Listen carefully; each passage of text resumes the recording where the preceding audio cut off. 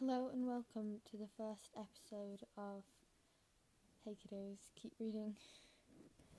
I'm sorry if I got that title wrong, but this is my first ever podcast. I'm 13, it's exactly 8:58 p.m, and I'm in my bedroom. So, thought we might enjoy a bit of J.K Rowling. Today's book will be Harry Potter and the Philosopher's Stone, and we'll be reading Chapter 1, The Boy Who Lived.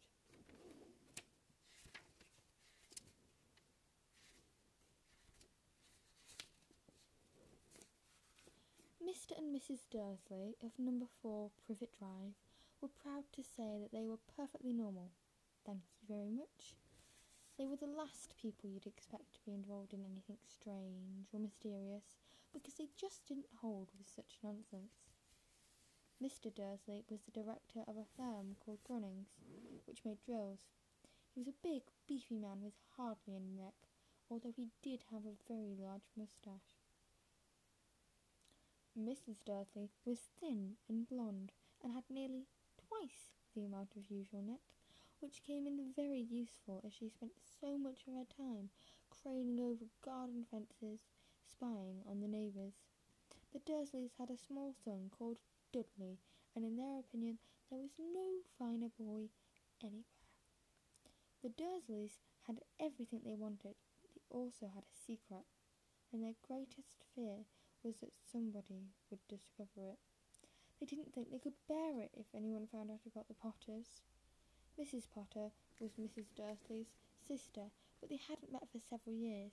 In fact, Mrs. Dursley pretended she didn't have a sister, because her sister and her good-for-nothing husband were as un-Dursleyish as it was possible to be. The Dursleys shuddered to think what the neighbours would say if the Potters arrived in the street. The Dursleys knew that the Potters had a small son too, but they had never even seen him. This boy was another good reason of keeping the Potters away. They didn't want Dudley mixing with a child like that.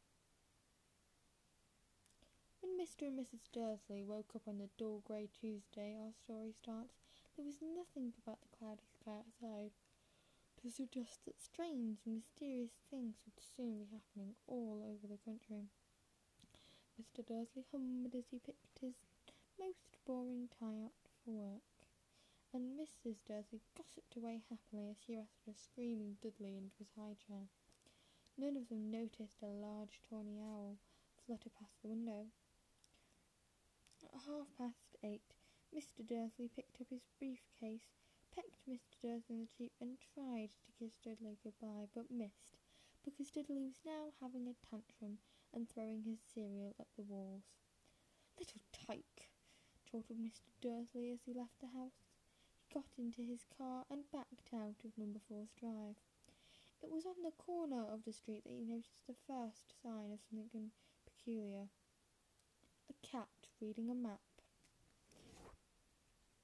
For a second, Mr. Dursley didn't realise what he had seen. Then he jerked his head round to look again.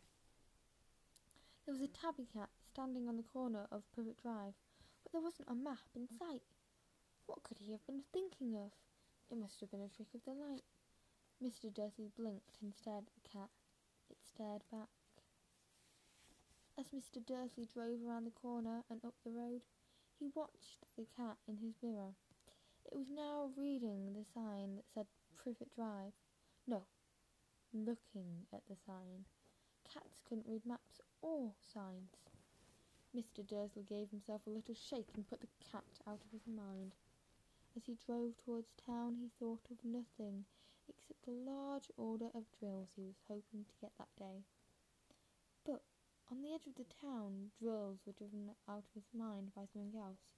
As he sat in the usual morning traffic jam, he couldn't help noticing that there seemed to be a lot of strangely dressed people about. People in cloaks. Mr. Dursley couldn't bear people who dressed in funny clothes. The get-ups you saw in young people. He supposed this was some stupid new fashion. He drummed his fingers on the steering wheel, and his eyes fell on a huddle of these weirdos standing quite close by. They were whispering excitedly together. Mr. Dursley was enraged to see that a couple of them weren't young at all. Why, that man had to be older than he was, and wearing an emerald green cloak. The nerve of him! But then it struck Mr. Dursley that this was probably some silly stunt. These people were obviously collecting for something. Yes, that would be it. The traffic moved on, and a few minutes later, Mr. Dursley arrived in the Grunnings car park, his mind back on drills. Mr. Dursley always sat with his back to the window in his office on the 9th floor. If he hadn't, he might have found it harder to concentrate on drills that morning. He didn't see the owls swooping past in broad daylight, though people down in the street did. They pointed and gazed open-mouthed as owl after owl sped overhead. Most of them had never even seen an owl at night time. Mr. Dursley, however, had a perfectly normal, owl-free morning. He yelled at 5 different people. He made several important telephone calls and shouted a bit more.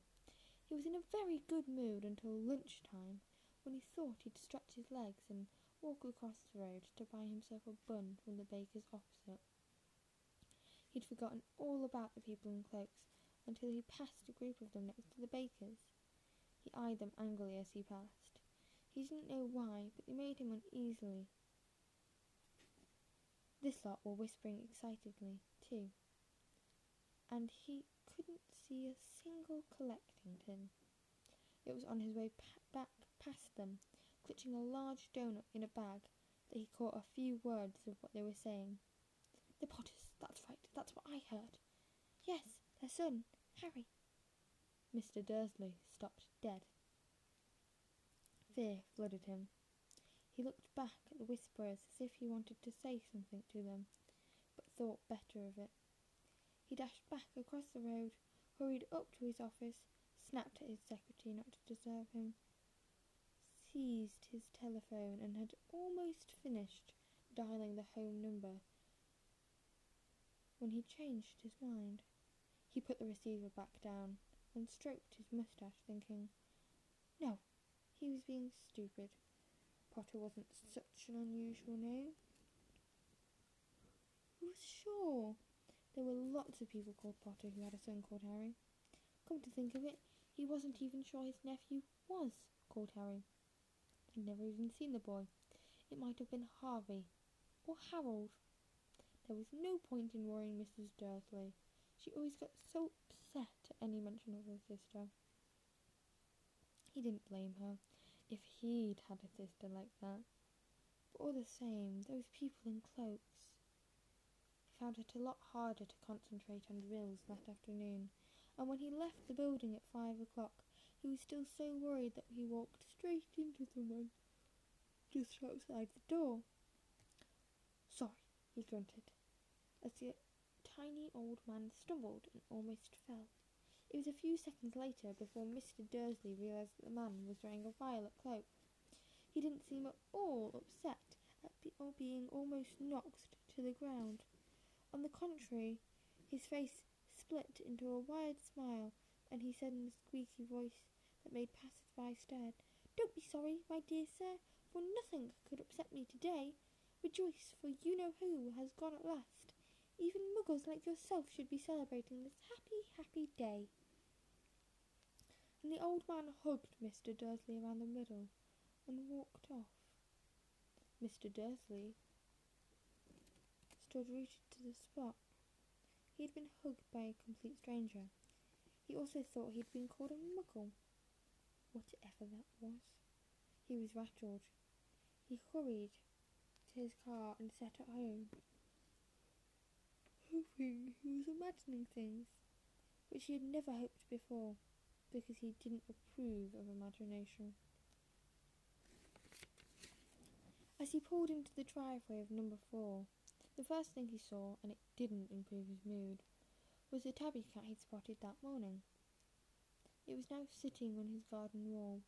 He was sure it was the same one. It had the same markings around its eyes. "Shoo!" said Mr. Dursley loudly. The cat didn't move. It just gave him a stern look. Was this normal cat behaviour? Mr. Dursley wondered. Trying to pull himself together, he let himself into the house. He was still determined not to mention anything to his wife. Mrs. Dursley had a nice, normal day. She told him all over dinner about Mrs. Next Door's problems with her daughter and how Dudley had learnt a new word. Shan't. Mr. Dursley tried to act normally. When Dudley had been put to bed, he went into the living room in time to catch the last report on the evening news. And finally, bird watchers everywhere have reported that the nation's owls have been behaving very unusually today. Although owls usually hunt at night and are hardly ever seen in daylight, there have been hundreds of sightings of these birds flying in every direction since sunrise. Experts are unable to explain why the owls have suddenly changed their sleeping pattern. The newsreader allowed himself a grin. Most mysterious. And now, over to Jim McGuffin with the weather. Going to be any more showers of owls tonight, Jim? Well, Ted, I don't know about that, but it's not only the owls that have been acting oddly today. Viewers as far apart as Kent, Yorkshire and Dundee have been phoning in to tell me that instead of the rain I promised them yesterday, they've had a downpour of shooting stars. Perhaps people have been celebrating bonfire night early. It's not until next week, folks, but I can promise a wet night tonight. Mr. Dursley sat frozen in his armchair. Shooting stars all over Britain, owls flying by daylight, mysterious people in cloaks all over the place, and a whisper about the Potters. Mrs. Dursley came into the living room carrying 2 cups of tea. It was no good. He'd have to say something to her. He cleared his throat nervously. Petunia, dear, you haven't heard from your sister lately, have you? As he had expected, Mrs. Dursley looked shocked and angry. After all, they normally pretended she didn't have a sister. No, she said sharply. Why? Funny stuff on the news. Owls, shooting stars, and there are a lot of funny people in town today. So, snapped Mrs. Dursley. Well, I just thought maybe it was something to do with, her lot. Mrs. Dursley sipped her tea through pursed lips. Mr. Dursley wondered whether he dared tell her he'd heard the name Potter. He decided he didn't dare. Instead he said, as casually as he could, their son. He'd be about Dudley's age now, wouldn't he? I suppose so, said Mrs. Dursley stiffly. What's his name again? Howard, isn't it? Harry. Nasty common name, if you ask me. Oh, yes, I quite agree, said Mr. Dursley, his heart sinking horribly. He didn't say another word on the subject as they went upstairs to bed. While Mrs. Dursley was in the bathroom, Mr. Dursley crept to the bedroom window and peered down into the front garden. The cat was still there. It was staring down at Privet Drive as though it was waiting for something. Was he imagining things? Could all this have anything to do with the Potters? If it did, it got out that they were related to a pair of... Well, he didn't think he could bear it. The Dursley got into bed. Mrs. Dursley fell asleep quickly, but Mr. Dursley lay awake, turning it all over in his mind. His last comforting thought before he fell asleep was that even if the Potters were involved, there was no reason for them to come near him and Mrs. Dursley. The Potters knew very well what he and Petunia thought about them and their kind. He couldn't see how he and Petunia could get mixed up in anything that might be going on. He yawned and turned over. It couldn't affect them. How very wrong he was. Mr. Dursley might have been drifting into an uneasy sleep, but the cat on the wall outside was showing no signs of sleepiness. It was sitting as still as a statue, its eyes fixed unblinkingly on the far corner of Privet Drive. It didn't so much as quiver when a car door slammed in the next street, nor when 2 owls swooped overhead. In fact, it was nearly midnight before the cat moved at all. A man appeared on the corner the cat had been watching, appeared so suddenly and silently you would have thought he had just popped out of the ground. The cat's tail twitched and its eyes narrowed. Nothing like this man had ever been seen in Privet Drive before. He was tall, thin, and very old, judging by the silver of his hair and beard, which were both long enough to tuck into his belt. He was wearing long robes, a purple cloak which swept the ground, and high-heeled, buckled boots. His blue eyes were light, bright, and sparkling behind half-moon spectacles, and his nose was very long and crooked, as though it had been broken at least twice. This man's name was Albus Dumbledore. Albus Dumbledore didn't seem to realise that he had just arrived in a street where everything from his name to his boots was unwelcome.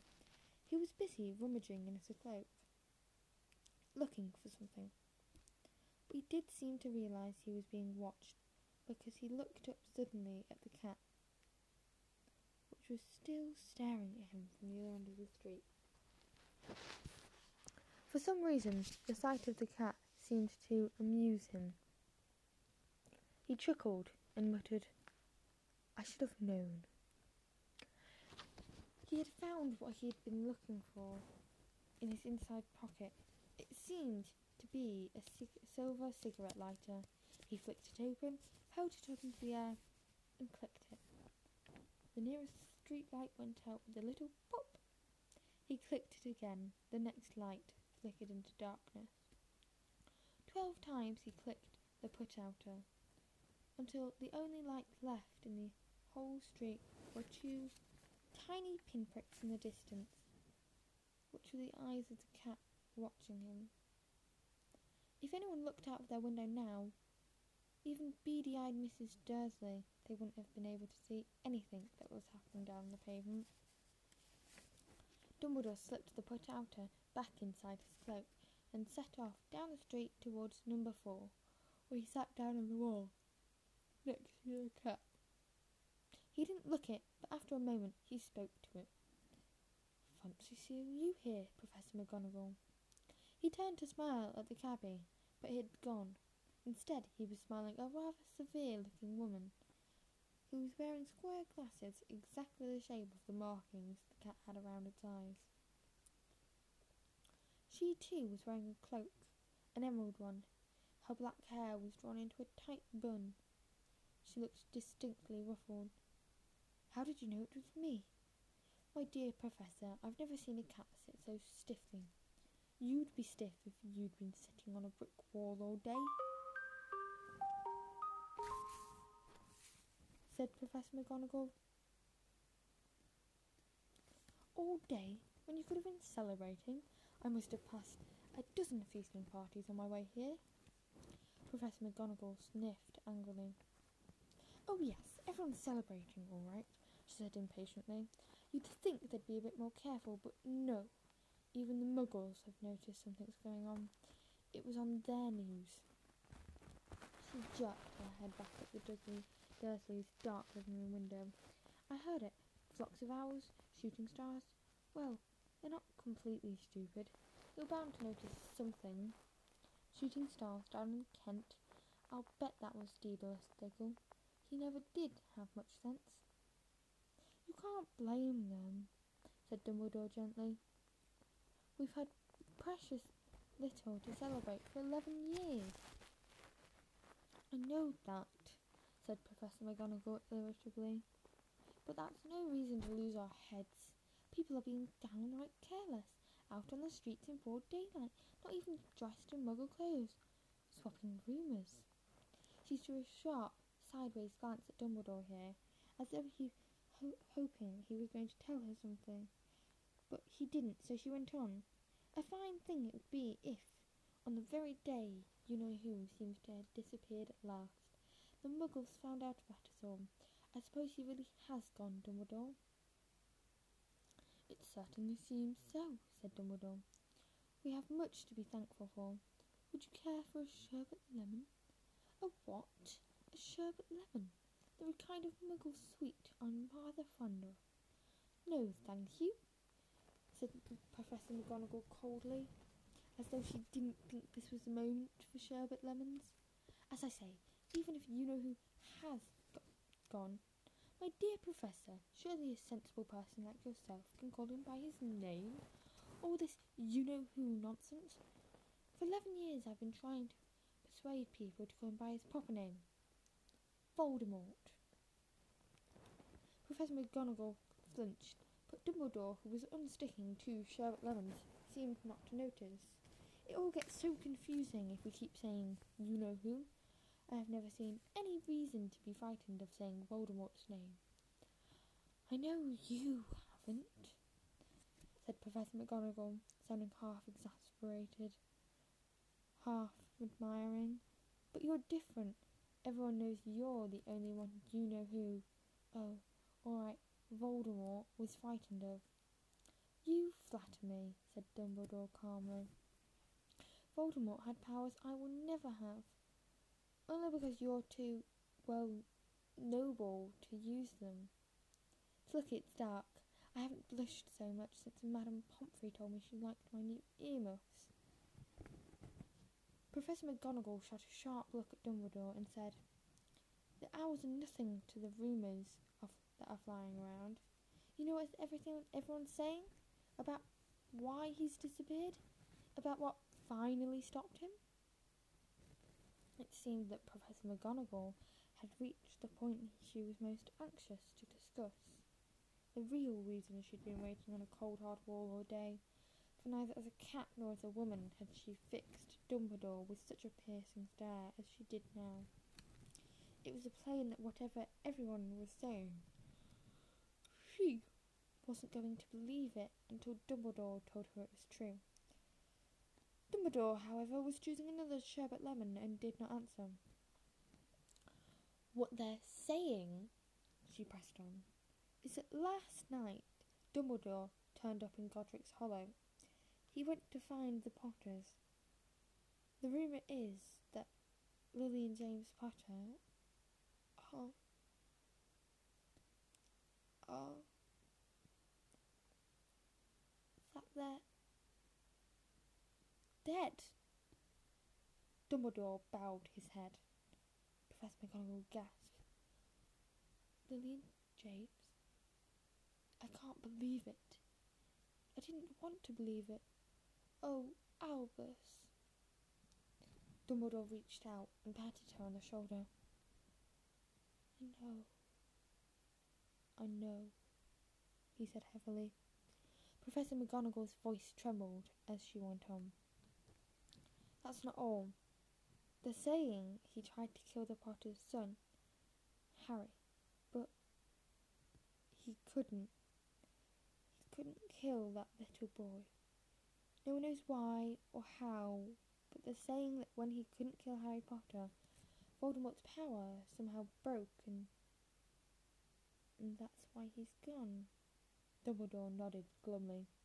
It's true? After all he's done? All the people he's killed? He couldn't kill a little boy? It's just astounding, of all the things to stop him. But how in the name of heaven did Harry survive? "We can only guess," said Dumbledore. "We may never know." Professor McGonagall pulled out a lace handkerchief and dabbed at her eyes beneath her spectacles. Dumbledore gave a great sniff as he took a golden watch from his pocket and examined it. It was a very odd watch. It had 12 hands, but no numbers. Instead, little planets were moving around the edge. It must have made sense to Dumbledore, though, because he put it back in his pocket and said, "Hagrid's late. I suppose it was he who told you I'd be here, by the way?" "Yes," said Professor McGonagall. "And I don't suppose you're going to tell me why you're here, of all places?" "I've come to bring Harry to his aunt and uncle. They're the only family he has left now. You don't mean... You can't mean the people who live here? Cried Professor McGonagall, jumping to his feet and pointing at number 4. Dumbledore, you can't. I've been watching them all day. You couldn't find 2 people who are less like us. And they've got this son. I saw him kicking his mother all the way up the street, screaming for sweets. Harry Potter, come and live here? It's the best place for him, said Dumbledore firmly. His aunt and uncle will be able to explain everything to him when he's older. I've written them a letter. A letter? Repeated Professor McGonagall faintly, sitting back down the wall. Really, Dumbledore, you think you can explain all this in a letter? These people will never understand him. He'll be famous. A legend. I wouldn't be surprised if today was known as Harry Potter Day in the future. There'll be books written about Harry. Every child in our world will know his name.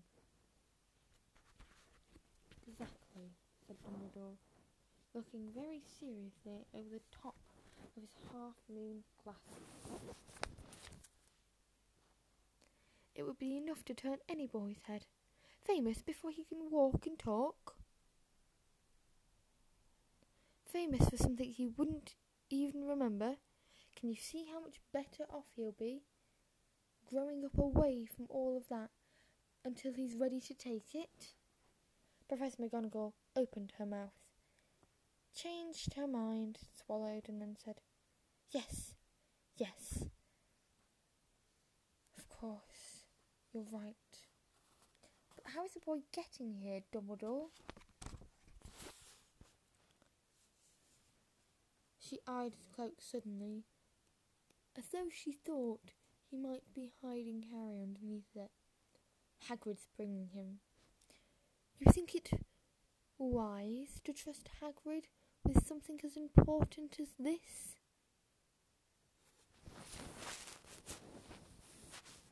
I would trust Hagrid with my life, said Dumbledore. I'm not saying that his heart isn't in the right place, said Professor McGonagall grudgingly, but you can't pretend he's not careless. He does tend to... What was that?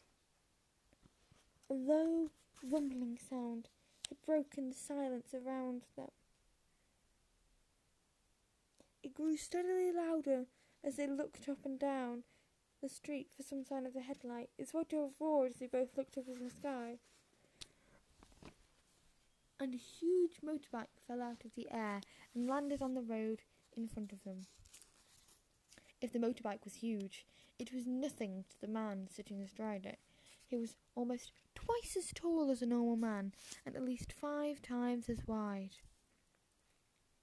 He looked simply too big to be allowed, and so wild.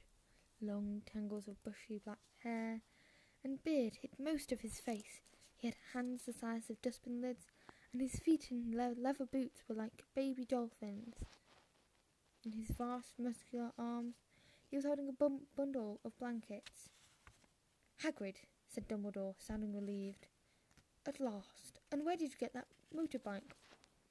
Borrowed it, Professor Dumbledore, sir, said the giant, climbing carefully off the motorbike as he spoke. Young Sirius Black lent me it. I've got him, sir. No problems, were there? No, sir. House was almost destroyed, but I got him out all right before the muggles started swarming round. He fell asleep as we was flying over Bristol. Dumbledore and Professor McGonagall bent forward into the bundle of blankets. Inside, just visible, was a baby boy fast asleep. Under a tuft of jet-black hair over his forehead, they could see a curiously shaped cut, like a bolt of lightning. Is that where? Yes. He'll have that scar forever. Couldn't you do something about it, Dumbledore? Even if I could, I wouldn't, said Dumbledore. Scars can come in useful. I have one myself above my left knee, which is a perfect map of the London Underground. Well, give him here, Hagrid. We'd better get this over with. Dumbledore took Harry in his arms and turned towards the Dursleys' house. Could I say goodbye to him, sir? Asked Hagrid. He bent his great shaggy head over Harry and gave him what must have been a very scratchy, whiskery kiss. Then suddenly Hagrid let out a howl like a wounded dog. Shh! Hissed Professor McGonagall. You'll wake the Muggles. Sorry, sobbed Hagrid, taking out a large spotted handkerchief and burying his face in it. But I can't stand it. Lily and James dead, and poor little Harry off to live with Muggles. Yes, it's all very sad. But get a grip on yourself, Hagrid, or we'll be found, Professor McGonagall whispered, patting Hagrid gingerly on the arm as Dumbledore stepped over the low garden wall and walked to the front door. He laid Harry gently on the doorstep, took a letter out of his cloak, tucked it inside Harry's blankets, and then came back to the other two. For a full minute the three of them stood and looked at the little bundle. Hagrid's shoulders shook. Professor McGonagall blinked furiously, and the twinkling light that usually shone from Dumbledore's eyes seemed to have gone out. Well, said Dumbledore finally, that's that. We've no business staying here. We may as well go and join the celebrations. Yeah, said Hagrid in a very muffled voice. I'd best get this spike away. Good night, Professor McGonagall. Professor Dumbledore, sir. Wiping his streaming eyes on his jacket sleeve, Hagrid swung himself on the motorbike and kicked the engine into life. With a roar, it rose into the air and off into the night. I shall see you soon, I expect, Professor McGonagall, said Dumbledore, nodding to her. Professor McGonagall blew her nose in reply. Dumbledore turned and walked back down the street. On the corner, he stopped and took out the silver put-outer. He clicked it once, and 12 balls of light sped back to their street lamps so fast so that Privet Drive glowed suddenly orange, and he could make out a tabby cat slinking round the corner at the other end of the street. He could just see the bundle of blankets on the step of number 4. Good luck, Harry, he murmured. He turned on his heel, and with a swish of his cloak, he was gone. A breeze ruffled the neat hedges of Privet Drive.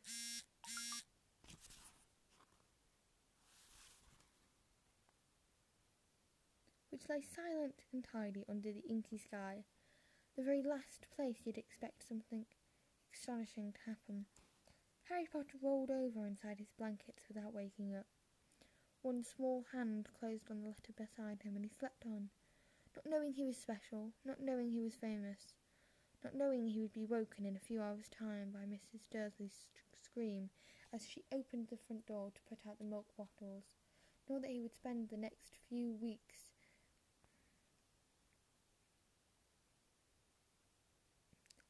being prodded and pinched by his cousin Dudley. He couldn't know that at this very moment people were meeting in secret all over the country, were holding up their glasses and saying in hushed voices, "To Harry Potter, the boy who lived." Thank you. I hope you enjoyed the first chapter of Harry Potter and the Philosopher's Stone, The Boy Who Lived, and I hope you'll join me again for chapter 2. Thank you, and good night.